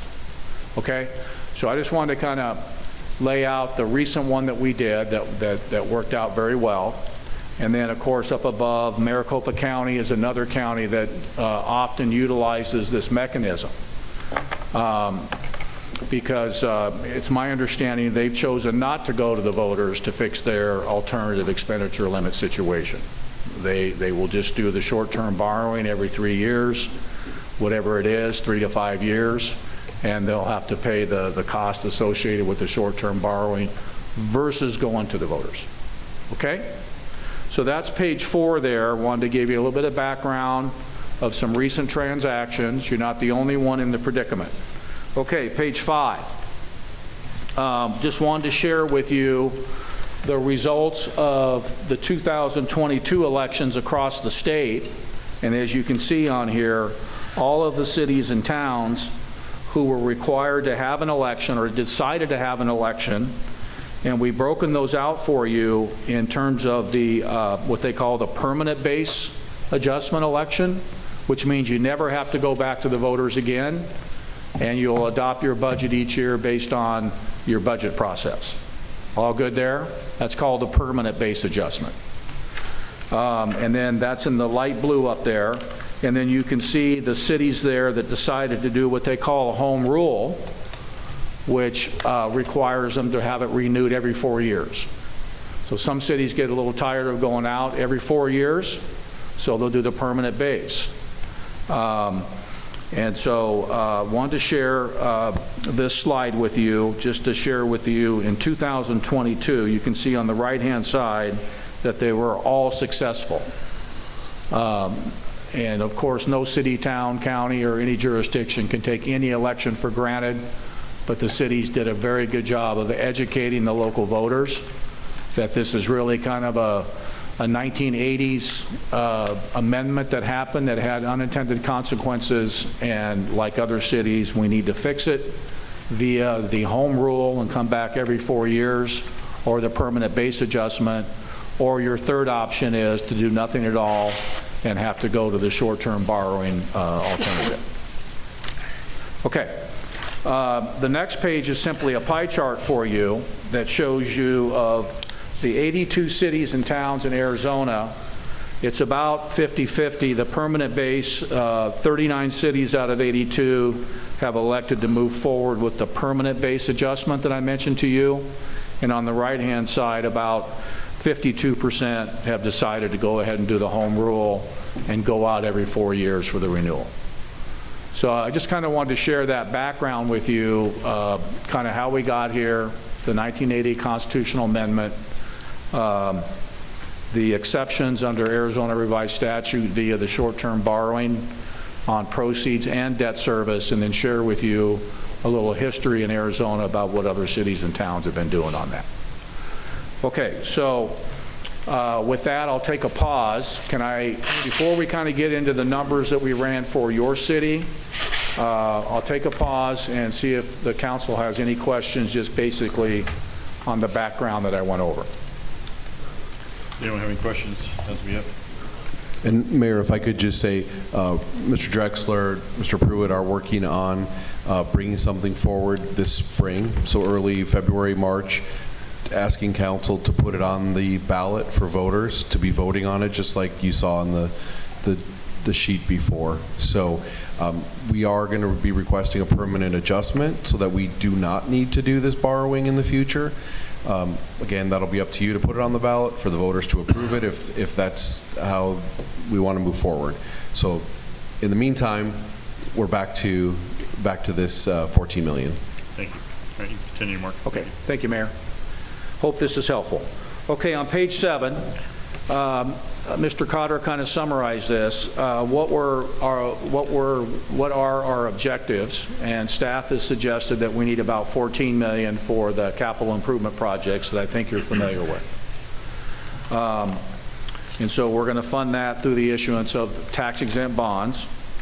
Hoping to get you in the 4% range. Bear with us on that, okay? We're going to get the bids in. Coconino County was 450. You may have to pay a little higher, but we have a little higher on the investment side as well. You're a AA rated city, as Mr. Cotter mentioned, as the council is aware. You've got fantastic liquidity. The city's doing fantastic. You have the cash. You have plenty of cash to do these CIP projects. So we're not doing it, we're only doing it again back to this expenditure, alternative expenditure limit calculation, and the need for your city to be able to spend accordingly. Then number 4, we talked about that. That's just investing. I'll get into that in a moment. And the other thing that we're going to incorporate into the transaction as one of our objectives is we're going to incorporate the ability to prepay this debt quickly. We've asked for a 90-day call feature, and we've asked for a 1-year call feature, okay? And we're going to evaluate those bids on Thursday with staff, and we're going to select the bid that's in the best interest of the city, and we're going to decide on which particular call feature to allow you to pay this debt down quickly, right, to reduce that interest cost. So we're looking forward to getting those bids here on Thursday. So just wanted to go over with you kind of the goals and objectives when we got in the room together with staff. Okay, page 8. On page 8, Mr. Drexler was kind enough to fill out how he sees the city spending the $14 million on the projects that you're aware of. And he's got them broken out here by month. This is an estimate. As you know, we're seeing a lot of delays in construction projects now, just because of the market, some of the supply chain issues that are still out there, things of that nature. But Robert did a good job here of kind of sharing with us how we will draw on that money. We need that so that we can help invest the money, the $14 million. We want to invest the money until you need it.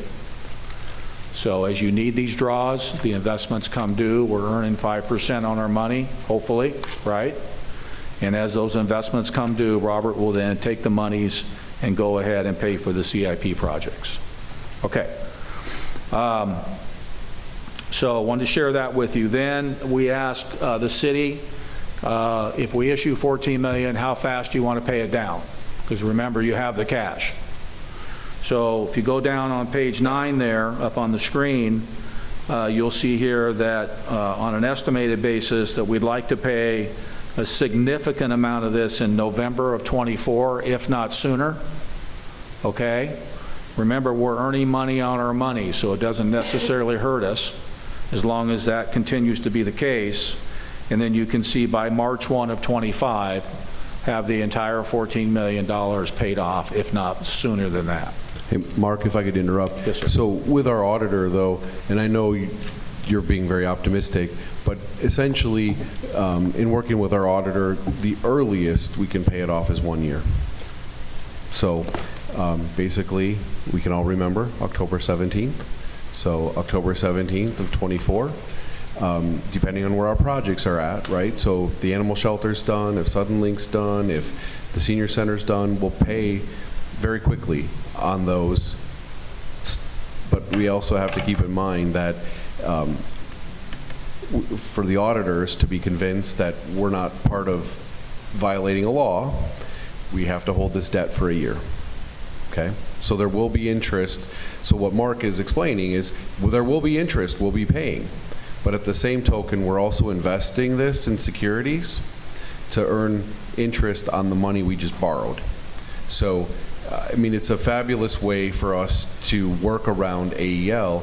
I mean, we have to borrow to do it, so we might as well borrow and stick that money into something that's earning us a little bit of interest before Robert starts to make those payments. But essentially, keep in mind, for AEL, and we've talked to our auditors, the way to do that, though, you can't borrow it for a day and pay it back tomorrow. We have to hold this debt for a year. So I know what you're saying, Mark, and the schedule fits with what you're saying, but essentially I just want to make it very clear, because someone could say, well, just pay it off next month. Well, technically, that's not what our auditors told Mr. Drexler, is that, you know, it needs to be a year for it to meet the legal muster of this state statute. Okay, thank you, Toby. Okay, so then I'll just take you to page 11 on the PowerPoint, if you don't mind. I know you have it in front of you. So based on our assumptions, we tried to come up with, and this will change based on, as you all know, how soon we pay that debt down, and can we continue to earn at a higher rate at which we borrow. That's our goal.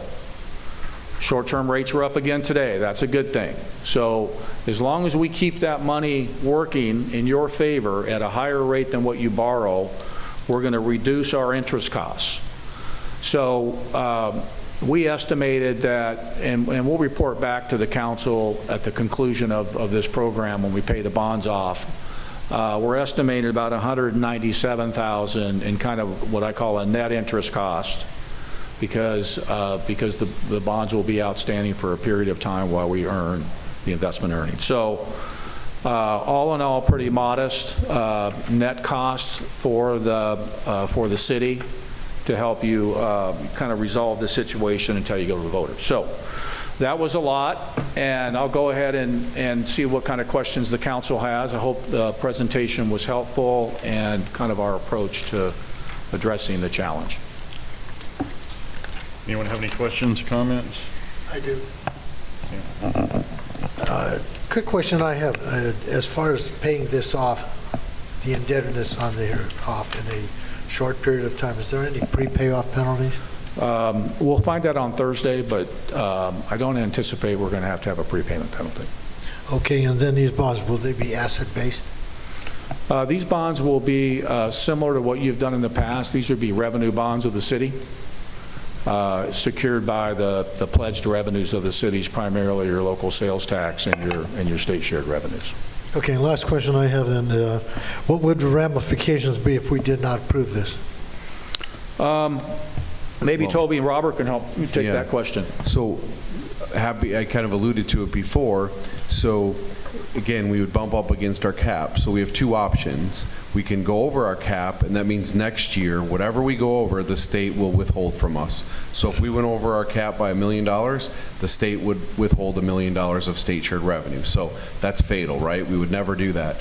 So if we were looking at that and it wasn't approved by council, I would immediately have to start cutting staff, cutting programs, and we would have to fit within the $60 million. Stop doing water and sewer infrastructure projects, stop with any park improvements. While we're still amassing money every month, we're making money today. Today we made $10,000, $20,000, $30,000 today in interest earnings and in the revenue our economy is generating. So it's not an issue that I would ever recommend voting against. It's essentially what would happen would be devastating, because we would have to tell the public we can't do certain things because of an archaic state law that doesn't allow us to spend money. So to answer your question, we would have to cut services and programs while every day we're adding more money to our bank account. Okay, one other question I have then is, as far as these bonds, you guys, you go out and you shop, correct, for federal bonds using what, Fidelity, Morningstar, Capital Group, Blackstone? Which group do you use, or do you have anyone in particular that you go to? Yeah, Mr. Mayor, members of the council, this one is what we call a private placement. So we're not doing a public offering. And when we do a public offering, those are the types of institutions that would come in and buy the bonds, buy the city's bonds. This one is going to be a private placement because we believe that to be more efficient for the city. So it'll be most of the major banks, the regional banks. We have a bid. We have 20. We've sent it out to 25 different financial institutions, primarily banks and regional banks, that will give us bids. Thank you very much. Thank you. My questions are more for Toby. I was looking at the slide number 5, the 2022 elections, and it looks like all of the elections are either held at a primary or a general election. Is that in fact a requirement for this? Yeah, conferring with Garn, it is in fact. Travis and Mr. Drexler have been working on when the right timing would be to take this to the voters. I think that's something the council's going to have to think about. On one hand, you think, well, maybe the primary is a better opportunity to reach the voters, and then other people think, no, let's do the general election. Again, there's no right or wrong answer to that, so we're going to really have to workshop that and think about that. And as we bring that resolution forward, if you do in fact place it on the ballot, the question is, which ballot are you placing it on? Correct. Just a minor question. What expenditures are exempt from the limit? At a high level. With this program? The proceeds from the bond issue? No, I'm just saying, when the city writes a check, there are some checks that don't count towards. Right. So what are those? So Robert and I could detail you on that. So like any of our ARPA funding that we received would be exempt. Any grants that we receive, exempt. Anything from WIFA or any other loans are exempt. In general, that's the big picture exemptions that we get. Did I forget any other big picture ones, Robert? Yeah, there are a few other things. Special assessment districts are another big one, as well as interest income. Okay, thank you.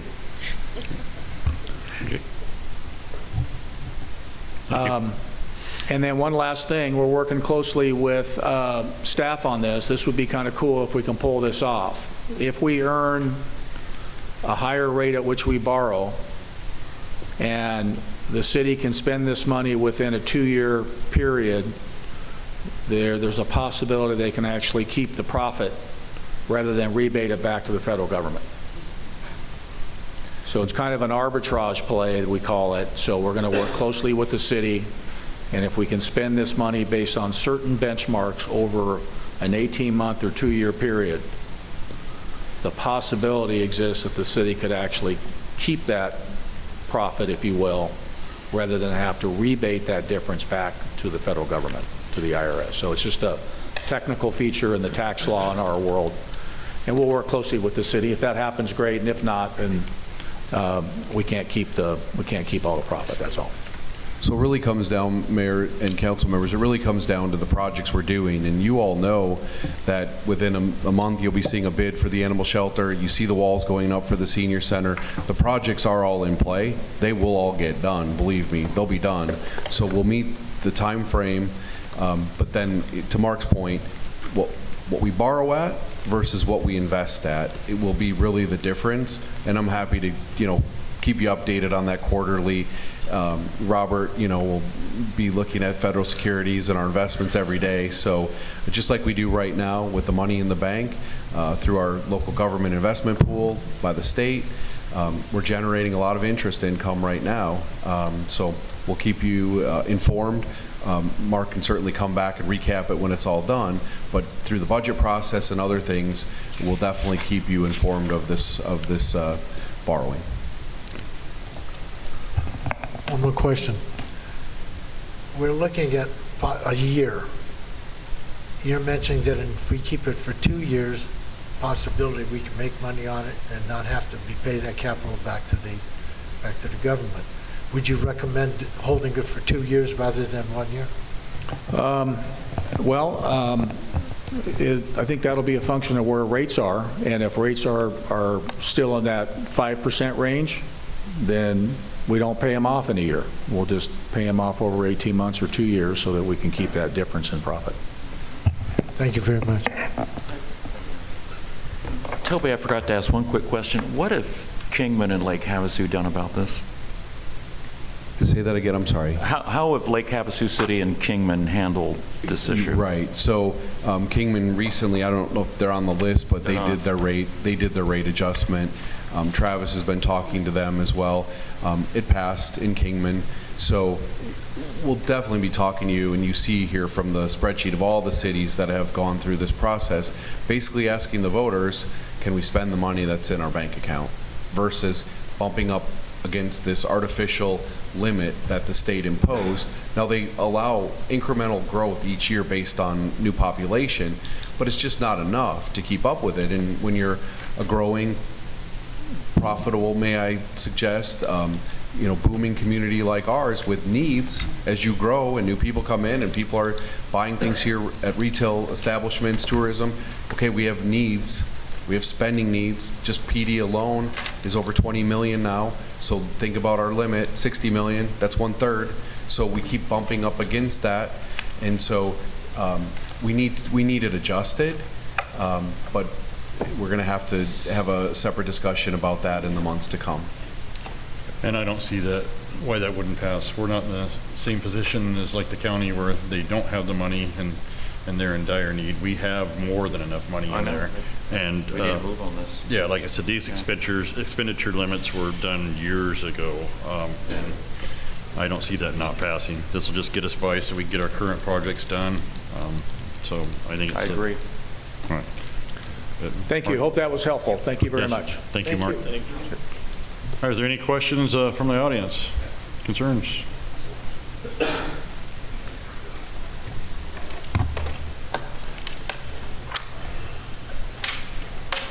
Unreal. Oh, Scotty from Bullhead. Unreal. How about we put on a thing here that we do away with this law? This seems to be a lot of different cities, and we've all got representatives sitting there in Phoenix on their fannies and making us. I just don't believe this. I've never heard of this. A state-imposed limit. That's insane. I thought I knew Catch-22. Now I don't again. Talk about a Catch-22. Read the book. You won't ever understand that either. I guess we have a spending problem.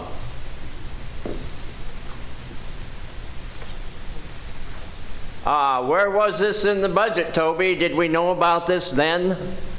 Yes. Why didn't it come up then?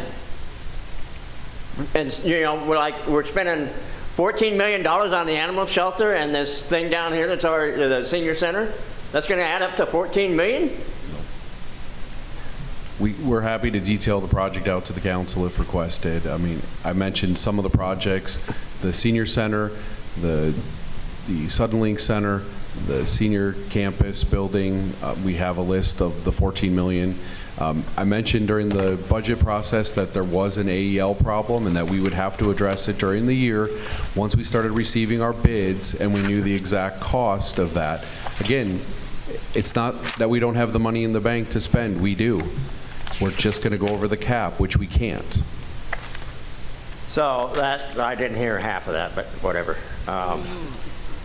Now, they don't work for free.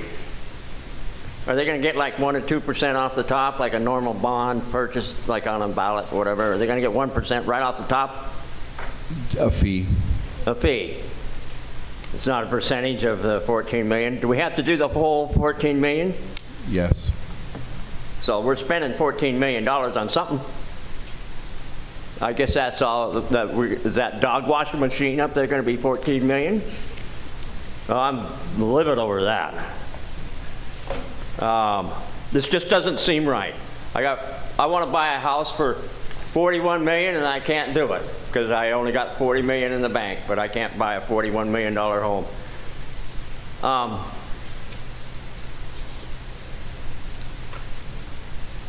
Do you have to do the bond sales all at once? Like when I was doing a bond at $26 million, we do 10 million, 10 million, and then the other 6. Or do we have to do it? Our financial consultant they'll do it all at once. Can we buy our own whole bond? Can we buy the whole 14 million ourselves? No. That's bigger. Anyone else from the audience?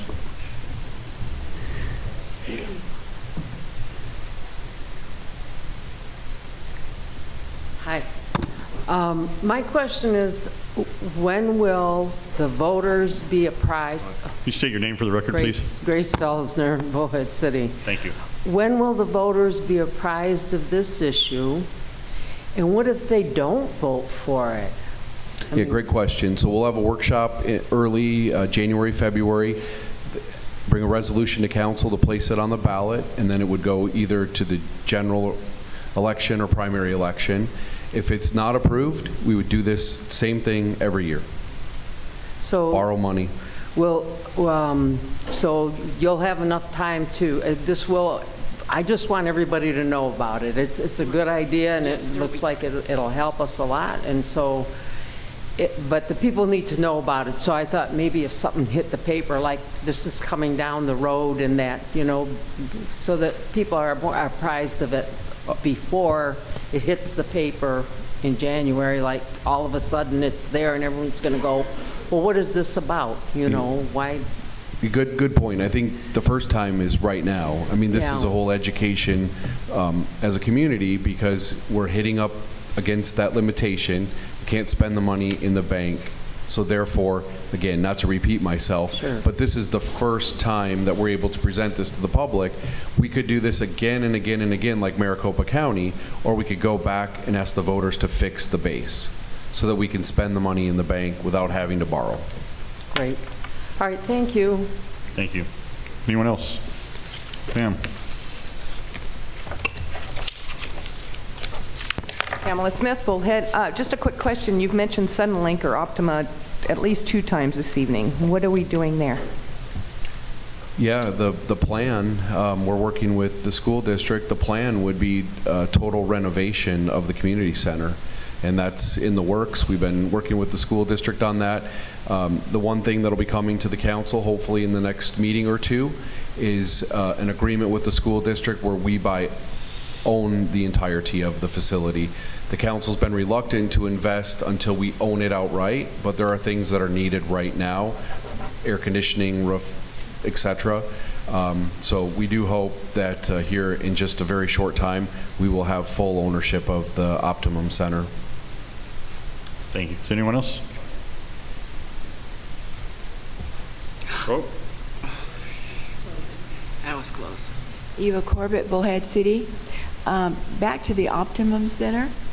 I'm not clear. I thought they donated that to us. Happy to talk about that. So we have a 25-year lease agreement on the center at no cost to the city.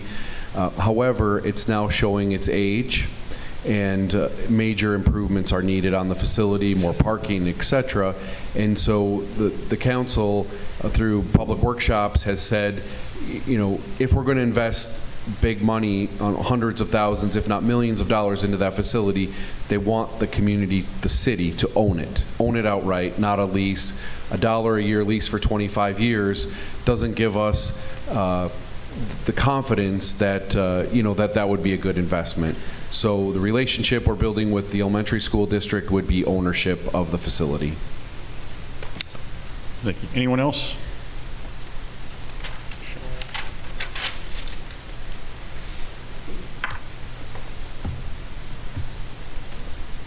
Mayor, City Council, Sean Reed, Bullhead City. I'll be brief. Just so I'm clear, from what I understood, is this actually we having to go into debt and borrow from what we already have because the state is putting a limit on what we can use? Is that English? Yep. Yeah. Yep, you got it. Okay, yeah, that's basically what I wanted to hear. Anyone else? All right, then I'll entertain a motion, please. Mr. Mayor, I move to approve item 12 is read. Second motion. Cast your votes. 7 in favor of the motion. Motion carries. Item number 13, discussion of possible action to 1, approve the sale of city-owned properties at public auction and set minimum bids as presented. 2, authorize the city manager or designee to determine auction processes and issue any transactional documents as necessary. And 3, authorize the mayor to execute the resulting deeds in accordance with the previously issued city policy. Mayor D'Amico, council members, there's 3 parcels that went through the REO committee at their most recent meeting, and they set the minimum bid amounts at their meeting. In your packet, you see the first parcel, 1300 Silver Creek Road. That's the ground where the Holiday Inn sits. That was an appraisal that was recently completed. The REO committee agreed with the $180,000 minimum bid price. Parcel 2 was a small lift station in front of the condos on Highway 95, just south of Community Park. It's a very, very small piece. That is only at $500 assessor full cash value. It would have no interest for any party except for the condos or the developer who just bought that 18 acres between Community Park and the condos. And then the vacant land, item number 3, is the city-owned property. 1.2 million was the minimum bid set by the REO committee. This is land that's been held by the city for well over a decade now. We've tried to sell it numerous times. The city acquired it back in the heyday for some back taxes and paid off some utility districts, special assessments.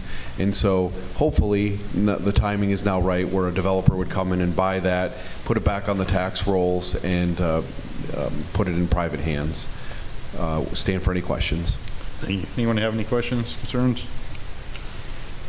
I would just forewarn anyone that looks at this small parcel and thinking $500 is a good bid where you might be able to own some property. The property is about the size of my desk right here, so unless you want to set up a lemonade stand or something, I don't think you would even have room for that. But, all right, do I have any questions or concerns from the audience?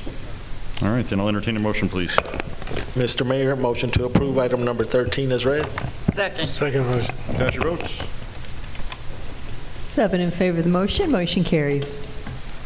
Item 14, discussion of possible action to adopt resolution number 2023-R49, approving an amendment to the Bullhead City Municipal Code, section A3.40.030.04, concerning boat launch annual pass fees for commercial sales and repair.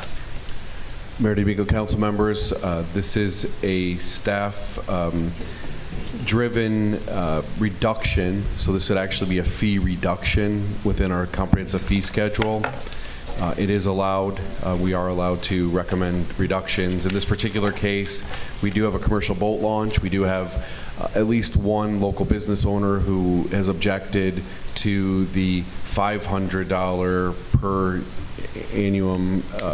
annual pass for the boat launch fees. Essentially, Mayor DeMico and I had talked to him, and essentially what he does is he repairs boats. He doesn't rent jet skis or rent boats, and once a week, a couple times a month, he has to come in and use it, make sure the boat floats or whatever was malfunctioning is now fixed.